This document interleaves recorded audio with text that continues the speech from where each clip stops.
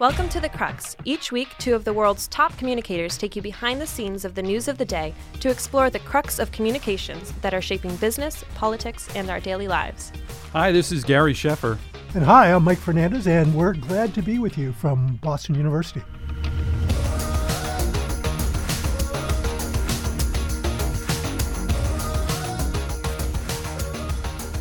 Welcome to the Crux of the Story. I'm Mike Fernandez, and Gary Sheffer and I are looking forward to our discussion with our guest today, Weber Shandwick Chief Innovation Officer, Chris Perry, who also, by the way, serves as an editor of his firm's online newsletter, Media Genius, which shares information about the effects of digital media on society, culture, and human behavior. Gary, how are you doing?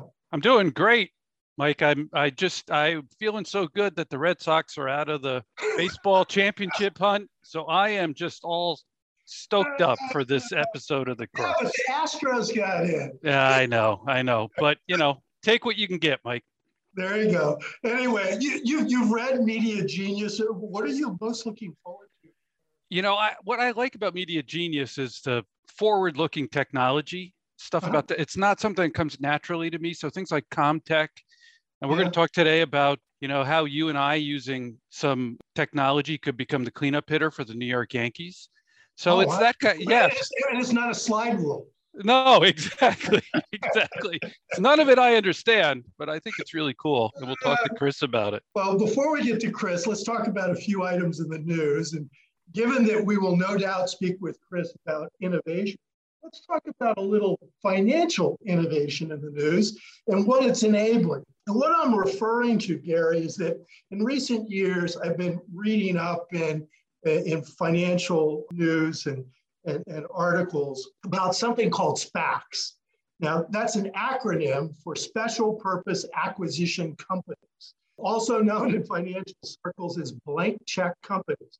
Essentially, these are shell corporations listed on a stock exchange with the sole purpose of acquiring another private company, thus making it easier for a new entity to go public without going through the same bureaucratic hurdles of a traditional IPO or initial public offering. The SPACs last year, by the way, raised a record $82 billion in capital markets. Now, on this podcast in recent weeks, and actually even a little bit, I think, in the past, we've talked about WeWork and its many challenges, about how it went through this amazing growth, and then it had big financial losses, and a lot of that was tied to the unusual management style of its CEO, Adam Neumann. And we also talked about how that also got in the way of its efforts around an IPO 2 years ago. Well, this past week, 2 years after WeWork attempted to become a public company, it finally entered the public markets by merging with one of these SPACs, one of these special purpose acquisition companies. Among the investment firms involved were BlackRock, the Boston-based Fidelity. At last Friday's market close, WeWork was worth about $10.3 billion, which seems pretty amazing, but it's a fraction of the $47 billion it was valued at back in 2019, just prior to its failed attempt to do an IPO. But rather than discuss WeWork and its SPAC, I'd love to turn our attention to someone else who used this financing tool just this week as well, our former president, Donald Trump, who used it to form a media company that goes by the name Trump Media and Technology Group, or TMTG. Interestingly, TMTG's intended flagship product is to be a Twitter-like social network called, of all things, Truth Social, which the former president said in a statement just this past week, is that this is intended to stand up to the tyranny of big tech. By the way, Truth Social also has a rule that prohibits users on its platform from disparaging Truth Social, I guess, even when it's the truth. Anyway, Gary, clearly Trump misses being on Twitter, but what should we make of all of this? Does this splinter media even more? And should we make anything of the way this effort is being funded? Well, it's interesting that the president and his supporters are continuing this argument that they're standing up to the tyranny of big media and alleged censorship of conservative points of view in a week when all of this information on Facebook is out there, the Facebook papers, and one of the findings of which is that Facebook did give special treatment to right-wing politicians and right-wing. Yes, I even said they stoked the fires on January 6th. Exactly. So, look, we'll talk to Chris about this in our guest segment, but Trump has tried several times to launch something outside of Twitter. He clearly misses it, as you say. And I don't think you'll see much of Truth Social. I don't think it's a long-term play here. I think it's another sort of attempt to throw something at the wall and see what sticks. His website lasted all of about a week, I think, Mike, right? But you have to watch these things. Let's remember. And he has a share of businesses that haven't exactly succeeded. Correct. And look, at one point, Fox News was, people sort of, when it was announced, poo-pooed it. So you never know what's going to catch fire these days, particularly right now. And certainly there's an audience for these kinds of things out there, as evidenced by the viewership on Fox and the popularity on Facebook of people like Ben Shapiro, very conservative, and I would say misinformation. So, the irony here, Mike, though, of somebody who told more than 30,000 lies, I think it is, when he was president, launching a platform called Truth, is not lost on me. Well, we'll have to see what happens. I know that there have been other right-wing efforts at creating a social media platform that haven't quite panned out, but clearly he was able to raise the money for this thing. Yeah. How much of that actually goes into product and how much of it goes into the company's success, as they say in the news business, right? OTWT, only time will tell. Turning to another social media company in the news, you mentioned them, Facebook. Facebook continues to have more than its fair share of bad news. The US Congress and the British Parliament are conducting investigations. There actually may be more than one whistleblower. News over the weekend suggests Facebook has promoted extremism in India's politics. And more is being written about documents showing how Facebook itself and its Instagram app, which it owns, have had a negative impact on children and teenagers, fostering cyberbullying and poor body image. And then even over the weekend, you had Mark Zuckerberg, the CEO and founder, claiming that Facebook is the victim of a false narrative. And at the same time suggesting, that the company's financial growth and its efforts to try and get younger folks involved in its platform actually is all about a more positive future. In many ways, these last couple of weeks have been the worst nightmare for Facebook since the Cambridge Analytica scandal, which I think it still is under pressures to comply with a court order on. So a lot of challenges, many fronts. That said, as we were preparing for this podcast, there were multiple rumors in the media that Facebook is on the verge of announcing a big rebranding effort, which would focus on its expansion, and get this, the so-called metaverse. Now, I don't know what you know about the metaverse, but I know that there have been references to this in a lot of movies, I think, futuristic kinds of things. But the word metaverse is a term from science, refers to a future version of the internet that people access using virtual reality and avatar reality technology. And CEO Mark Zuckerberg actually first publicly used the term this summer, talking about Facebook eventually becoming a metaverse company. Now, what I want is your take on something akin to this, and that's that, we both work for companies that have undergone major repositioning of brands. I remember, I think you were at GE when they launched Echo Imagination. I've been with multiple companies as they went through rebranding exercises. But is this a good move for Facebook? And especially at this particular juncture, will a repositioning of its brand actually help Or is this just a diversion? Well, as you said, only time will tell. And let me just say this. Look, if you're going to do a rebranding, a brand is supposed to say something about a company. It's not just a word. It's about your values, who you are, why you exist. We've heard that from guests on the podcast over the years. And so if it's just an empty renaming of the company and not a recognition of what the loss of trust and this incredible loss of reputation, Mike. I mean, really, have you seen, this consortium of journalists that have released the Facebook papers over the past week? I mean, it's really extraordinary to watch this disintegration of a really important company's reputation. So, look, I don't know anything about the metaverse, right? It's like maybe if I have a few beers, somebody can explain it to me. There's a challenge that whatever you brand this to, that becomes a proxy in people's minds for a company that's in chaos. Yes. And is dealing with kind of a confused state of matters. So I'm with you. I think fundamentally brands need to be about who you are and give a sense of where you're going. Yes. And what you are at the very core, or at least what you intend to be. And you said OTWT. And Mike, if it's intended to be a diversion, it will only make matters worse for Facebook. Yeah, I think you're absolutely right.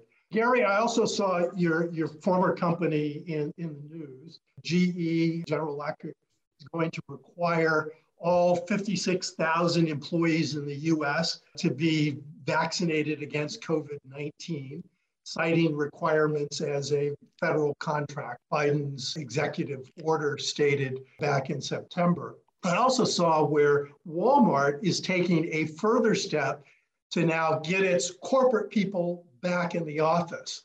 Now, Walmart itself was, I think, the first major retailer to require its employees to be fully vaccinated. And now it's telling its corporate workforce it's time to get back in the office, saying in a note to employees, there is no substitution for being in the offices together. Now, this move, I think, comes at a very interesting time. A lot of companies we've talked to are grappling with whether to make a return to the office mandatory for employees who transition to remote work back some 18 months ago. And surveys have shown that many workers might actually refuse to return to offices full-time. So, and in fact, the CEO of Google's parent company, Alphabet, said just recently it would enact a hybrid model, and Amazon this month said it was going to let its corporate employees work from home indefinitely. Gary, how should corporations be approaching this return to office question? What should be their primary considerations when they do this? Well, Mike, we're in a tight labor market. We've heard about this wave of, they call it the Great Resignation.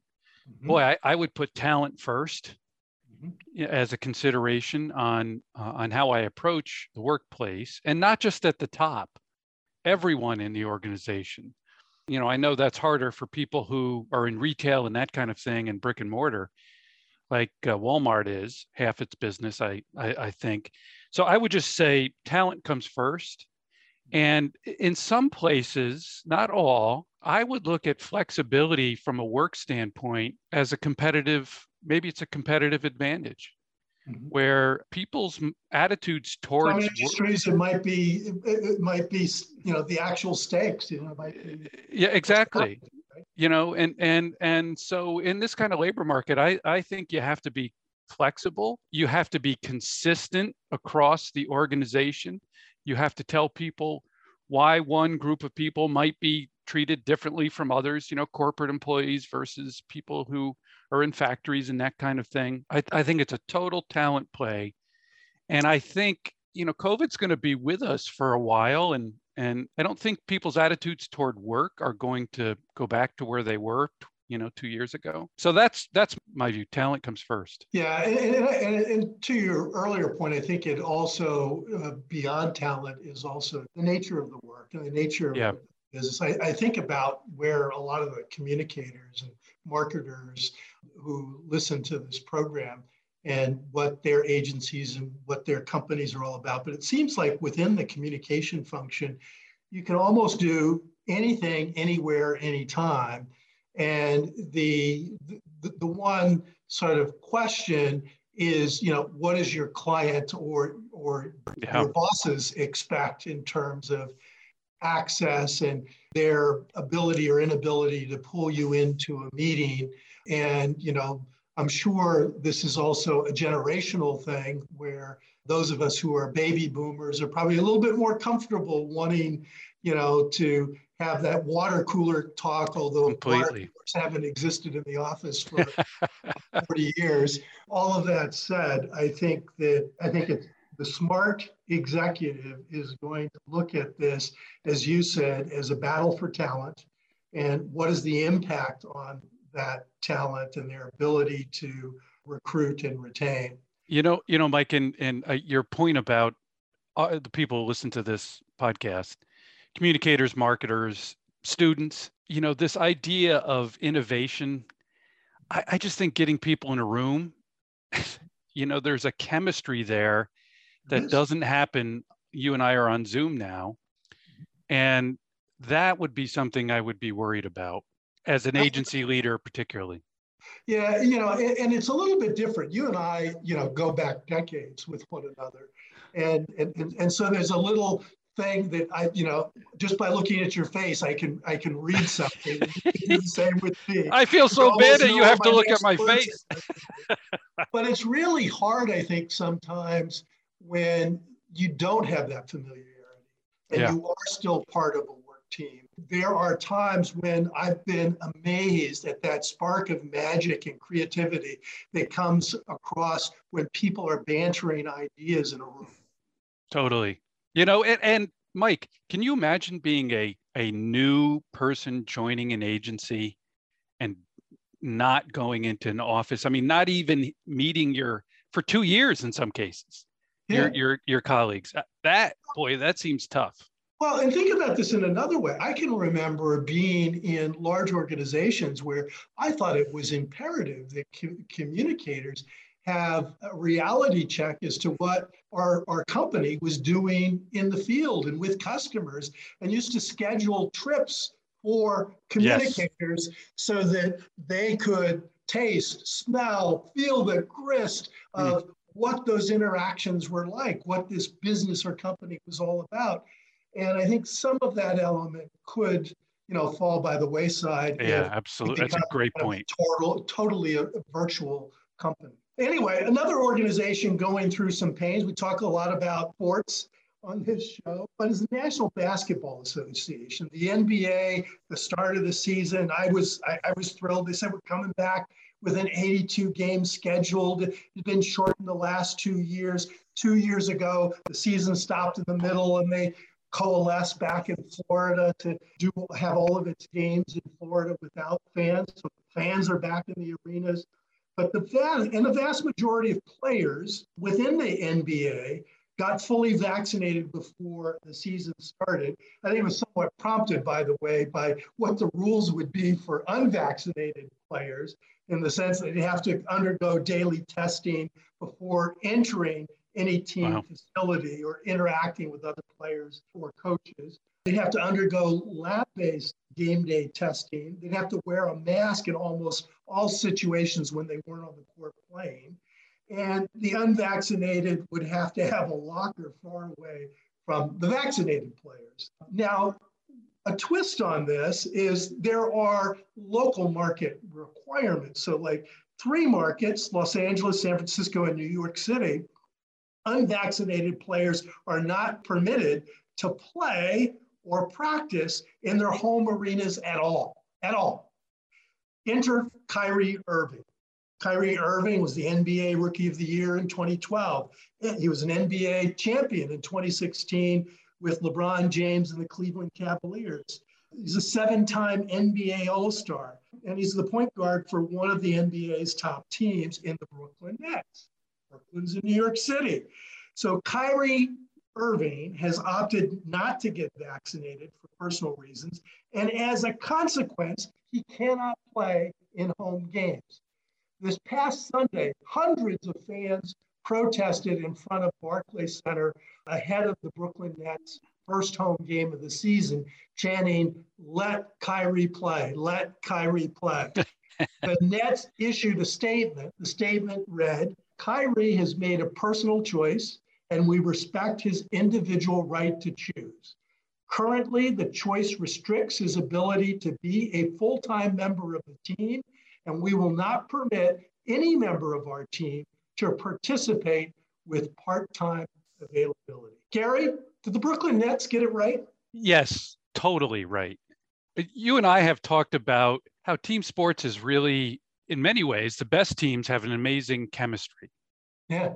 And I just don't think you can have somebody who's a part-time player on a team. I don't know that it's ever happened successfully. I could be wrong. But the decision that he can't play is the right one. It's based on what the rules just like GE. Mike, you mentioned GE.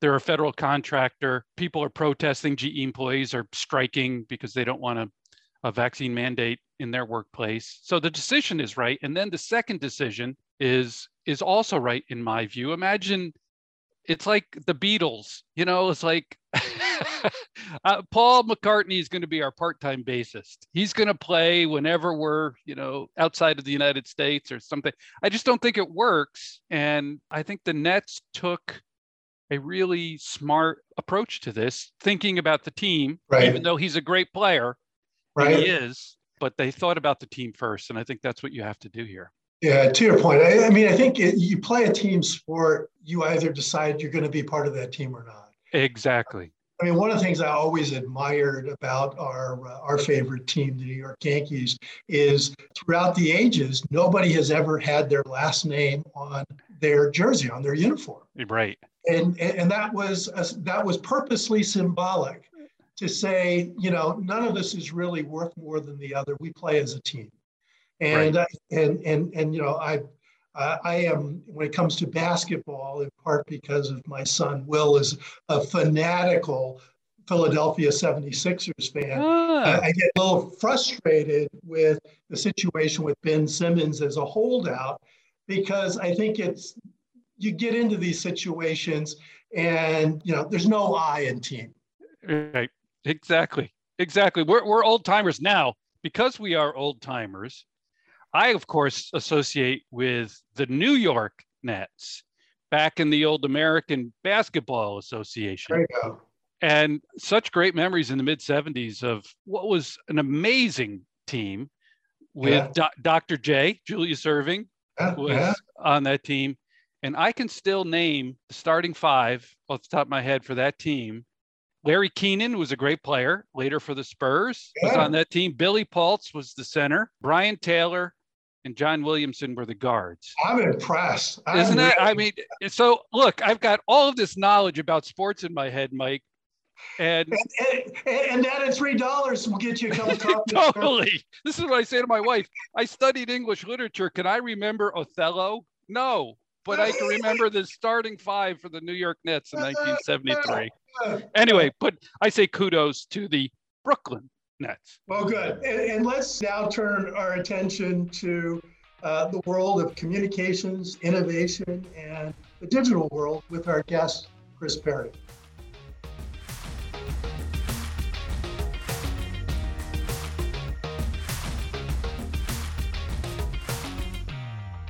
This fall on the Crux of the Story, we're focusing on the intersection of business and society and the role that communications plays in unlocking solutions to the challenges we face. We've talked about things like climate change with our guests, racial inequities, economic disparity, government paralysis. Boy, I'm getting depressed just talking about this, and mis and disinformation. And this last topic, I think we're going to talk a lot about today with our guest, who is Chris Perry, the Chief Innovation Officer at Weber Shandwick. And he's really at the center of the discussion around how technology, data, and media are presenting new opportunities and challenges for business and communicators. Just by way of introduction, Chris has been at Weber for 18 years and previously did stints at GM and Edelman.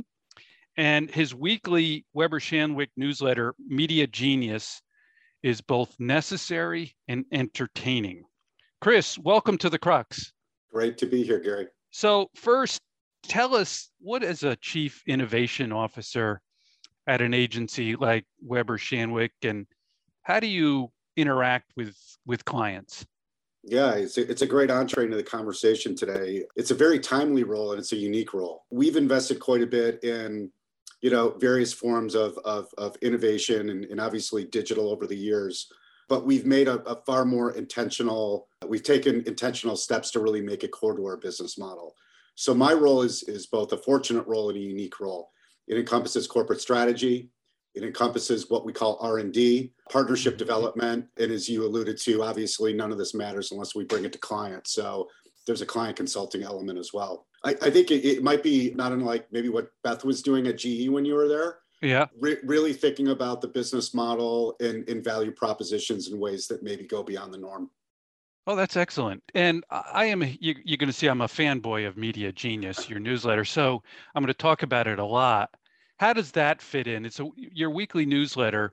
Tell us what it is and how does that fit into that client interaction that you're talking about? Yeah. So as I talked about the elements of the role, I think a really important one for both our company and our clients is the R&D piece. Yep. So Media Geniuses, think of it as an insight platform. It comes from the research and development that we do inside of the company as well as with partners. There's, as you alluded to in the newsletter, there's a lot of input that comes from outside of the firm, and that's by design.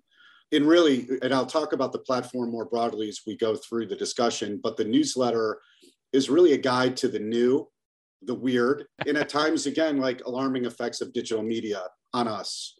And there's an underlying element that gets into ethics. We have to understand what media is doing to us in order to advise clients on the right things to do in the right ways to communicate.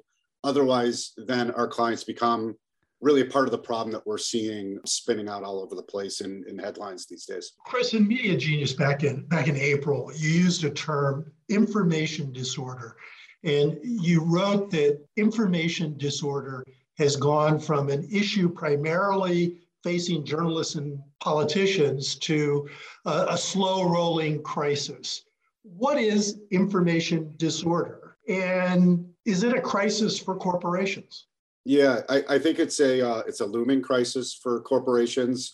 And let me explain, as efficiently as I can, why that is. I don't think it's out of the question to think that media tactics that were used to undermine the political process are coming for business. There's been an accumulation of evidence that we followed going back to, the origin of Media Genius in 2018, where we saw these outliers and these anomalies. And then again, working with different partners outside of the media world, we're seeing that really through cybersecurity, there's, again, this weird element of media that comes into the fray. I think when we translate that issue from a view of cybersecurity into media security, communicators have to understand media as it operates today, and that's a really tall order. The logic of media that we have grown accustomed to in our various roles as corporate leaders and agency leaders, it's over, right? We've got the incumbent. Think about these as three spheres. The left of the incumbent, the right, which is a very powerful force, as we've seen in politics, and I would call the third sphere is the deep. These all interplay off each other. And there's a lot of unpredictability that comes from issues that can be triggered from the deep, the right, or the left that can become mainstream issues. So if you're a CCO or you're in the communications business, you need a lens into what this looks like, how to anticipate issues, how to anticipate attacks before they become material to your business. So the linchpin of this is not only using intelligence to know what happened, but how it happened. And that's really where our investments in media security are starting to pay some dividends. One thing that concerns me as you say that is that I know that when I was living and working in agency world with Burson Marsteller and Llorente Cuenca, we were beginning to see a fair number of instances where there were false claims about products and false claims about companies. Is that increasing as a result of this phenomenon? Yeah. So again, the accumulation of evidence is starting to sound the alarm bell, right? Ingredients is a critical territory to dig into because every product is now an information product. Mm-hmm. And information can be used for both good. Here's the positive of, for example, an ethically produced consumer product, or in some cases, maybe a misrepresented consumer product. We have been involved in some issues where ingredients have been conveyed to cause harm that are not factual. The communication around causing harm has led to swift decline in product sales. So these aren't just reputation issues that we're dealing with, they're efficacy issues that we're dealing with. And you don't have to look any further than health and obviously the vaccine debates right now to see that it's not just about, hey, do I, believe in pharmaceutical company X? It's, do I believe in these vaccines being beneficial to my or my family's health? So as you're suggesting, it can have a material impact on a company's financials. Correct. This is material stuff that we're dealing with here, for sure. Now, you say in your newsletter that information disorder isn't only caused by bad actors or, for that matter, opportunists in foreign lands, that it is spread also because of people like ourselves. You suggest that we all have a responsibility in this, companies included. What can and should companies and the general public do about information disorder? Yeah, so that's a great and a super important question, and really how we thought of both the design and the introduction of our Media Security Center at the firm. This is a critical issue that requires proper diligence to understand what the field of play looks like. If you think about how a client and agency dynamic works, typically, we have threats, we have problems, and we need answers. I think when we get into this media security issues, we have to start with, well, what are the questions that we need to ask before we get into, what to look for and what the solutions are. So the first thing that we as leaders need to do, and I think this does, eventually get into the general public, is what does the field of play look like? How does it work? And how do we knowingly or in some cases unknowingly become part of the story? So to give you a case in point, I did some work for a few years with a nonprofit group called First Draft. First Draft is a research group that goes deep into the sources of mis and disinformation and works with news organizations around the world to update them on the stories of the day, how they have originated and how they've spread, and how best to cover the story or choose not to cover the story. Mm-hmm. Because the interesting thing with mis and disinformation is if you cover it, you're spreading it. So right there, by trying to do the right thing, you can be unknowingly continue to convey the story. And obviously mainstream media and big corporations have a pretty big, mouthpiece, if you will. And so once again, it hits our radar, it's mainstream stuff. So that's one territory, Mike. The other territory is something that obviously corporations have been mindful of for some time, and that's brand safety.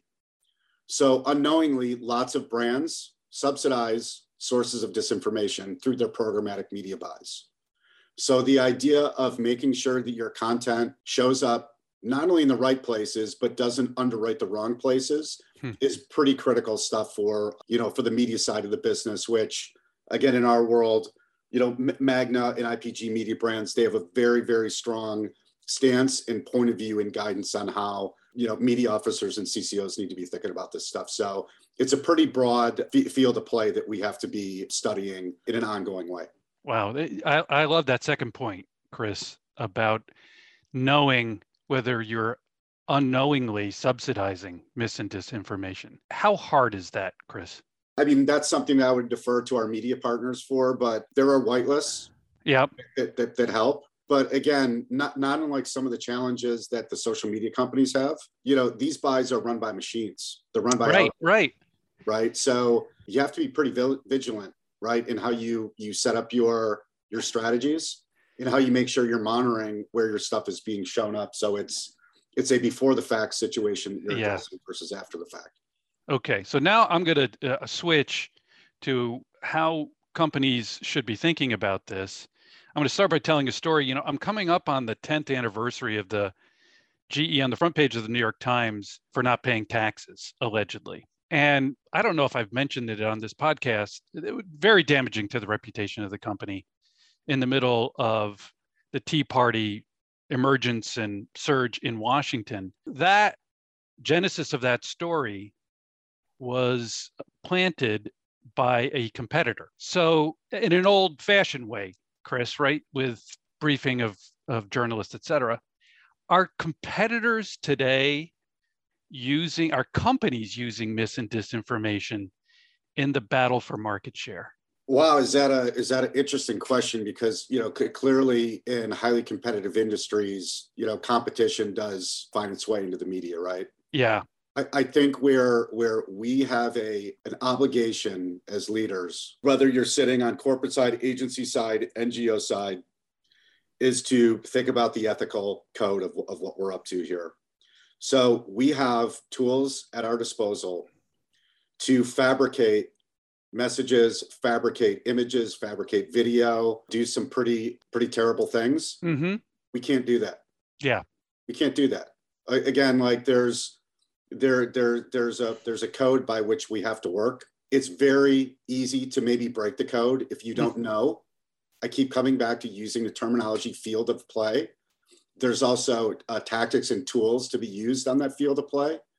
And we have to be on the right side of business and business ethics, you know, if we're going to continue to be reputable agencies and reputable companies in the marketplace. This is information war that we're talking about here.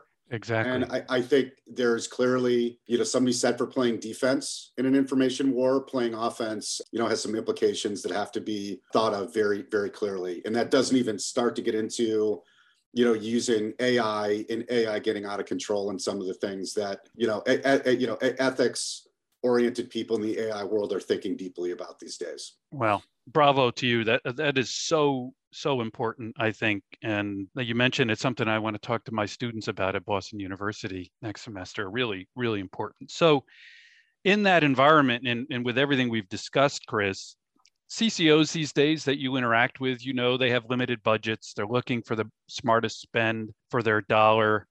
How should they be thinking about their teams in this environment? What skills, capabilities, what investments, what development do you need to manage this almost overwhelming changes in technology and media, and then be able to translate it right to the broader organization? You have to become sort of a community college, right, to teach your team about it. What do you see? I love the way you just landed the question, right? It's back to school. Yeah. So I didn't come into this field thinking that I was going to be in PR or in communications. I came in through technology. I came in through startups, and that gave me a different sensibility, you know, coming into the world of agency life at Edelman, and obviously a long run at Weber. Why that is pertinent to your question is we had to learn a ton when blogs came to fore, when social networks came to the table, when social video became a thing. Kind of that alarm was felt then. But that was like a, you know, more of a fear of being left out, not a fear of being pummeled by an adversary.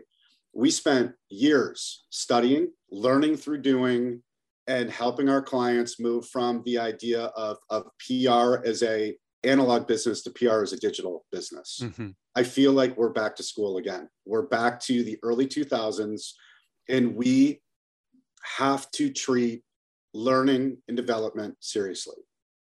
If we are going to be trusted advisors inside of our organizations and trusted advisors to those that call on agencies like ours to do our thing. And that's no small task today because everyone is so busy just trying to keep the boats afloat. And oh my gosh, now we have to go back to school. Exactly. So your comment on community college is actually how we've taken Media Genius from almost like an open learning environment and a value add for an internal and external community. And we're bringing that to clients now. So we have clients investing in ongoing, I don't even want to call it education. It's group awareness building and group sensibility training and then group decoding around how tactics are being used in ways that might be unfamiliar, and then moving into piloting different things based on a different sensibility, different awareness, and different trial and error. That's the only way any of us are going to make the migration into deep digital business in communications, which is where we're going into. Absolutely. Okay, Chris, take Gary and I to school on the whole question of emerging technology. Oof. A media genius, your colleague Julia Dixon wrote about an exploding online trend known as reality shifting, that somehow you script this, but users employ an app to shift their current reality or CR to a specific desired reality, which can be a fictional setting like Harry Potter's Hogwarts or the Marvel Cinematic Universe. And I think about that, Gary and I are keen to, back cleanup for the New York Yankees. So help us unblur the lines between CR and DR, and how does this mix with virtual reality, augmented reality, and mixed reality? Some of us just are kind of confused, I think, with all of this lingo. Also, what's the benefit in this new technology, if you will, for communicators, and how might they become better immersed? Okay, so Mike, we're going to need a whole nother podcast to break this down, but I'll take a stab at trying. Long way to go. I realize that. Yeah, I think what's super important in order to answer that question is to not talk about the technology, but to talk about where we are as humans. And I'll make this super literal for you. As a part of Media Genius, we also do research, and we did some ethnographic research with the Institute for the Future in 2020 last year. The premise of the research was focused on a very big question, which is, again, in the middle of the pandemic and the breakdown of institutional trust and all these things that we know are playing out, how do people make sense of a world that doesn't seem to make sense anymore? Super big question. And that's why we went to a forecasting institute to try to understand this versus, a typical, research capability, in our field or even in our own company. One of the key things that we found is people are resilient, people are entrepreneurial, and people have tools to create reality when they don't believe what comes from their trusted institutions. Mm-hmm. That applies to church, or whatever your religious affiliation is, government, business, health, it applies across the board. The ethnographic research came back and said, based on both a psychological shift that we all felt, a technological capability that we all have, that DIY is now the thing. We can go and we can make up our reality, either for entertainment or for identity and ideology in any way that we want to these days. And so when you see things like QAnon, you see things like anti-vax movements, that's the serious side of the stuff. And obviously there's challenges that go with that. My sense is that will ultimately shake out over time. Where it becomes super interesting, and this is born of the research and also more the technology and venture capital assessments that we and others do, is there's a tremendous amount of capital going into virtual worlds and niche social networks. So let's start with the niche social networks, and then we get to kind of the weird stuff, Mike, that you were alluding to. There was a tremendous movement from performative social media on Facebook and Instagram and Snapchat and TikTok into more purpose-based community building in Reddit, Discord, Slack, Google Docs, where people are doing things with these tools. They're not just projecting, their perfect selves through these tools. There's a grid that underpins a lot of change where people are going to not only take on realities and fictional realities, but also commercial realities in ways that we can't begin to get our arms around. I'll give you one anecdote that's commercial, and then we'll try to get to this metaverse piece and do it in less time than I've explained this so far. The Economist covered the distributed finance and NFT movement. I think it was in September. Yesterday, they put out a cover of that NFT for bid. In 24 hours, that cover is worth $42,000. Wow. Just in 24 hours.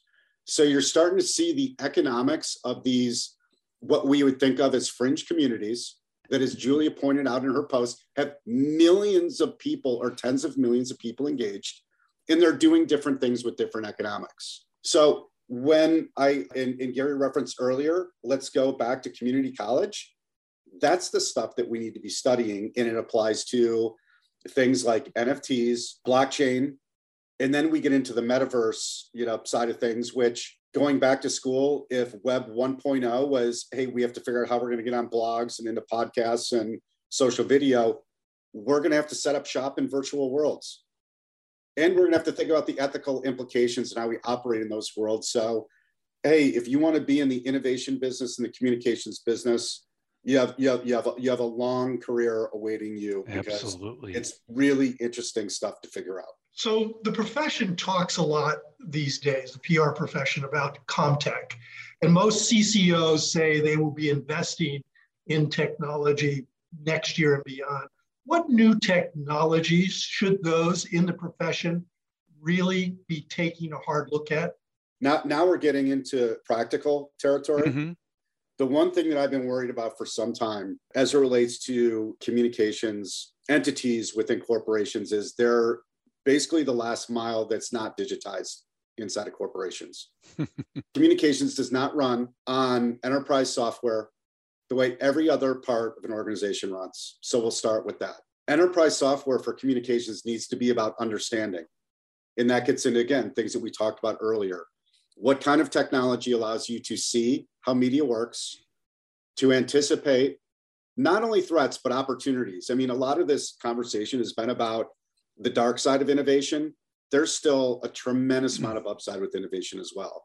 But you can't take advantage of it if you can't see it, right? So the idea of having intelligence that informs communications is probably layer one of the communications stack, if you will. Layer two gets into much more interesting territory and hard territory, and that's automation. Right now, I don't know if you guys have heard of GTP3. GTP3 is a way for machines to learn how to originate ideas and copy with minimal human intervention. Right now, there are roughly 300 apps available today that can help all of us write headlines, write introductions to press releases, to write short form copy of any kind for social media posts. Well, in fact, some news organizations have been experimenting with this for some times. In fact, I remember coming across somebody at the Washington Post where they were using this technology for sort of the core sports story in terms of scores and data associated with the game. Yeah, so Mike, you brought up something that just triggered a story that kind of brings a lot of these threads together. When you talk about reality shifting, again, some of it seems very new, but actually it's not. So think about fantasy football. Fantasy football is roughly a $10 billion business. Wow. Right? What's really interesting when you get into the example that you just shared, groups like Narrative Science and Automated Insights have been working with Yahoo and others for years. And I remember roughly 5 years ago, with my team, we had our draft. The draft ended at 10 p.m. Eastern time. At 10:02, I got a personalized email from Yahoo breaking down my team with shit talk, and like it was written like it came from a real commentator with real depth, charts, graphs, and everything. And I was like, oh my God, how are they able to not only deliver the quality, but do it personalized to me and millions of other people? So that's both the promise of reality bending and automation. And also, if you think about it in the wrong hands and the wrong ethics, holy cow, is there a lot that's going to change in the next few years. Can imagine people in the profession almost using it for anything else as a first draft, right? Yeah. And that's really, I mean, I use these tools, and, there's a lot of obviously hype with this stuff. And there's also, the first time I saw it, I couldn't believe the power of this. If it's, a human technology fusion, not that we're going to turn all this stuff over to machines. I don't see how that's going to happen, anytime soon. But you never know with this stuff. Well, some of the financial wire services use robots, particularly on things like earnings. Yes. To churn out as quickly as they possibly can. I remember having a conversation with a CEO of a big company complaining about how those wire services treated the first news of earnings And I recommended that she not worry about that because there's no one to talk to. Yes. It's a robot, right? Who are you going to call? Who are you going to call? So Chris, we're taping this in the midst of the Facebook papers and what that apparently reveals about the company. But I'm not going to ask you specifically about them, but I want to get into this idea. Something you wrote about on Media Genius recently. You say from Instagram face to Snapchat dysmorphia to the Facetune boom, AI-induced anxiety has led millions to seek out plastic surgery or cosmetic services in an attempt to resemble altered versions of themselves or others. And this raises questions about obviously mental health and adolescent confidence, et cetera. So these stories about Facebook particularly and TikTok and some other things and its impact on the mental health of young people seem to have gotten the focus of politicians, activists, regulators. So what comes next generally for these platforms and for the technology that enables them? Are we going to see regulations? Are you going to see self-regulation? Where is this going to go? As it seems like, again, I'm not asking you about Facebook specifically, the news media is really focused on the social, political, and economic impact of information that's being shared on these platforms. Yeah. So again, this is another podcast, but let's. You're right. You're absolutely right. Let's try to dig into this one at a high level. One, the media's late. It's way late to the party on this. There's a reason why, if you think about, those that created these technologies not allowing their kids on them, they knew the power of these things. Yeah. So, and that was a phenomenon that's more than a decade old. I think, what was it, The Social Dilemma, mainstream the understanding that a lot of insiders had that, there's a lot of positive with social media. There's also a lot of negative with it as well, and that's not necessarily. I know that the platforms are taking a beating right now, but it's how people use these, that has these effects that aren't great. The challenge from a technologist or a platform standpoint is the algorithms. Mm-hmm. A lot of this stuff is automated. Once you get to the level of trying to automate personal feeds for billions of people around the world, the genie's out of the bottle, and it's a black box. So as much as, again, the regulators will try to regulate social media, good luck. How are you going to do that? Right. What's going to likely happen is people are going to get wise. They're going to move on to different things. And you're not going to have 2 billion people on these platforms trying to project something that's not reality. Mm-hmm. People are going into private networks en masse. They're doing different things in these networks. And then when you think about the phenomenon of blockchain in more of a distributed, more open, less consolidated power, we're going to swing back to where we were in 2000, which was really about this vision of Web 2.0, and it having more of an empowerment element versus a, dehumanizing element that we're feeling today. I hope we look back 20 years from now and say, wow, that whole social media thing was, again, the last gasp of performative TV. You're right. And we're into something that's a little bit more constructive. Tell me, just a quick follow-up question. Private networks, how are they being used? They're being used for all kinds of different things. I mean, you look at one example of the power of private networks, and that's Wall Street Bets. Mm-hmm. And some of those aren't private networks. I mean, you could see a lot of that playing out on Reddit. A lot of the action was playing out and still does in Discord.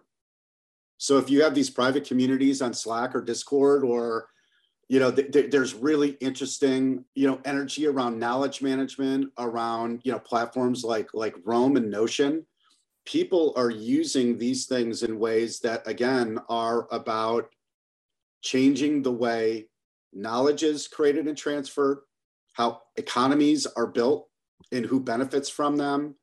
Around, you think about, going back to Mike's question about reality, there's a different type of spiritual movement that's happening in these private networks, witchcraft, tarot cards. Wow. A bit of a reversal around, different, practices, religious practices that now have a digital twist to them. We're just living differently. There's a pre-COVID and there's a post-COVID. And I think we have to understand the depths of what we're all doing these days.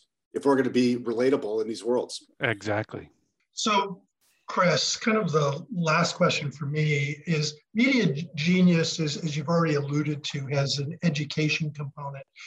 You have an open information exchange for students and paid fellowships. Tell our audience a little more about that and why you're doing that. Yeah, I appreciate you asking that question, Mike, because again, to your point, we created this from day one as an open learning network. The vehicle that we used as the first tactic was the newsletter. Anyone can subscribe to it. Anyone can go back in the archives, again, going back to 2018, and kind of see some of the patterns at work. We've created study guides.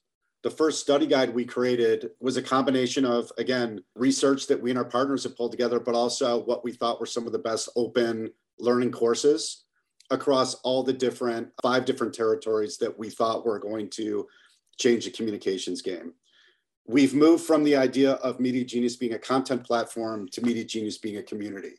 Because really, again, to the questions that you've both asked in going back to school, this is not passive, it's active. And it's not, coming from a single expert.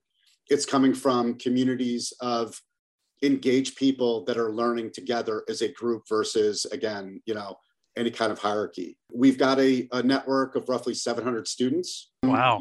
Spanning from community college through, Ivy Leagues and again, some of the, more competitive institutions. We have a ton of people from BU that are both a part of the community and have been a part of our student network. So that's great. Thank you guys. Can you tell if any of them are Gary's students and what they Yeah, we'll start to parse that and what we'll yeah, exactly. Yeah. But also, I think the last thing that I'll mention, and this is super important, it gets back to some of the, integrity that we're trying to put behind this. We have brought in some really great people from various parts of technology, media activism, influencers, to talk to students about how to use their passion for media and their expertise in media and use it for a purpose and good in moving things forward that they want to do with their lives. We believe that there's no more important field of study than media right now. It's the most energized, the most creative, the most active, the most opportunistic, and the most treacherous. So we're seeing in those that are part of the community and part of the pool that wants to join our fellowship, the majors are all over the board. There are math majors, there are communications majors, journalism majors, theology majors, because media encompasses all of those territories and more now.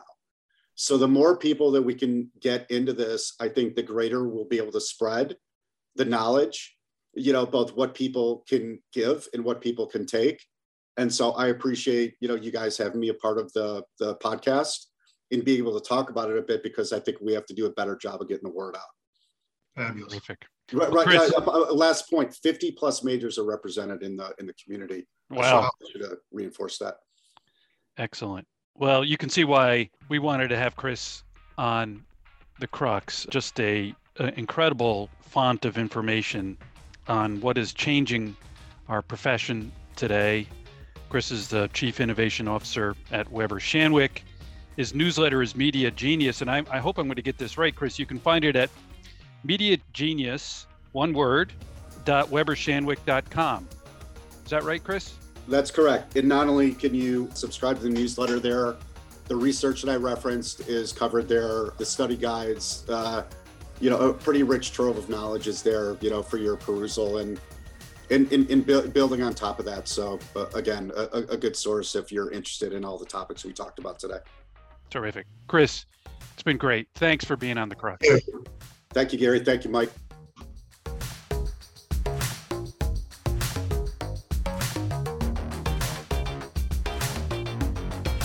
Thanks for listening to The Crux, and make sure to listen for our next episode.